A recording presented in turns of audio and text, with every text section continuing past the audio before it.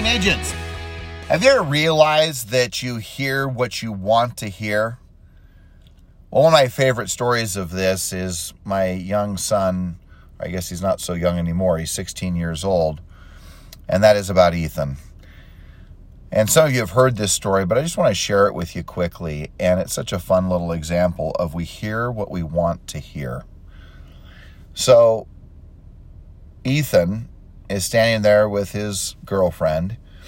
And I say, hey, you should go get us all something to eat. And he said, oh, come on. And I said, well, you can use my card. And he looked at me and he said, really? And I looked at him back and I said, well, yeah, you can use my card. And all of a sudden, I'm standing there in my kitchen and I hear my car be turned on. I look at Jen and I say to myself, is that my car? And I kind of briskly or swiftly walk to the garage door. I open it up and I'm seeing him back out my Lamborghini.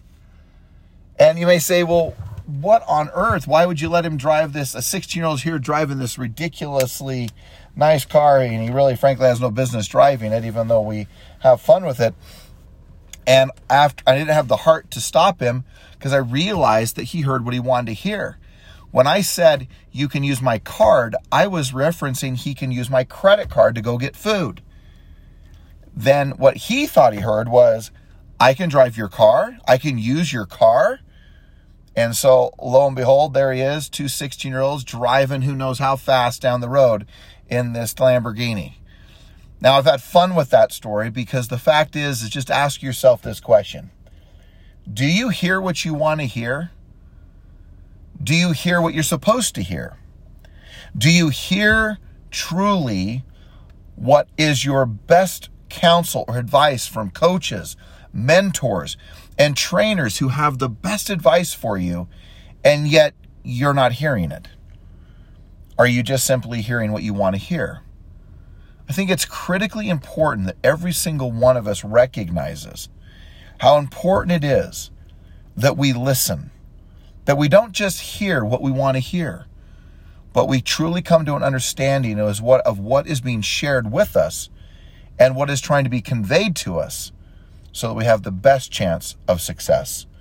Remember, you can't always just go through life hearing what you want to hear, but you can go through life slowing down just for a moment and making sure that you're really hearing, paying attention, that you're mindful, and you're conscious of what's going on.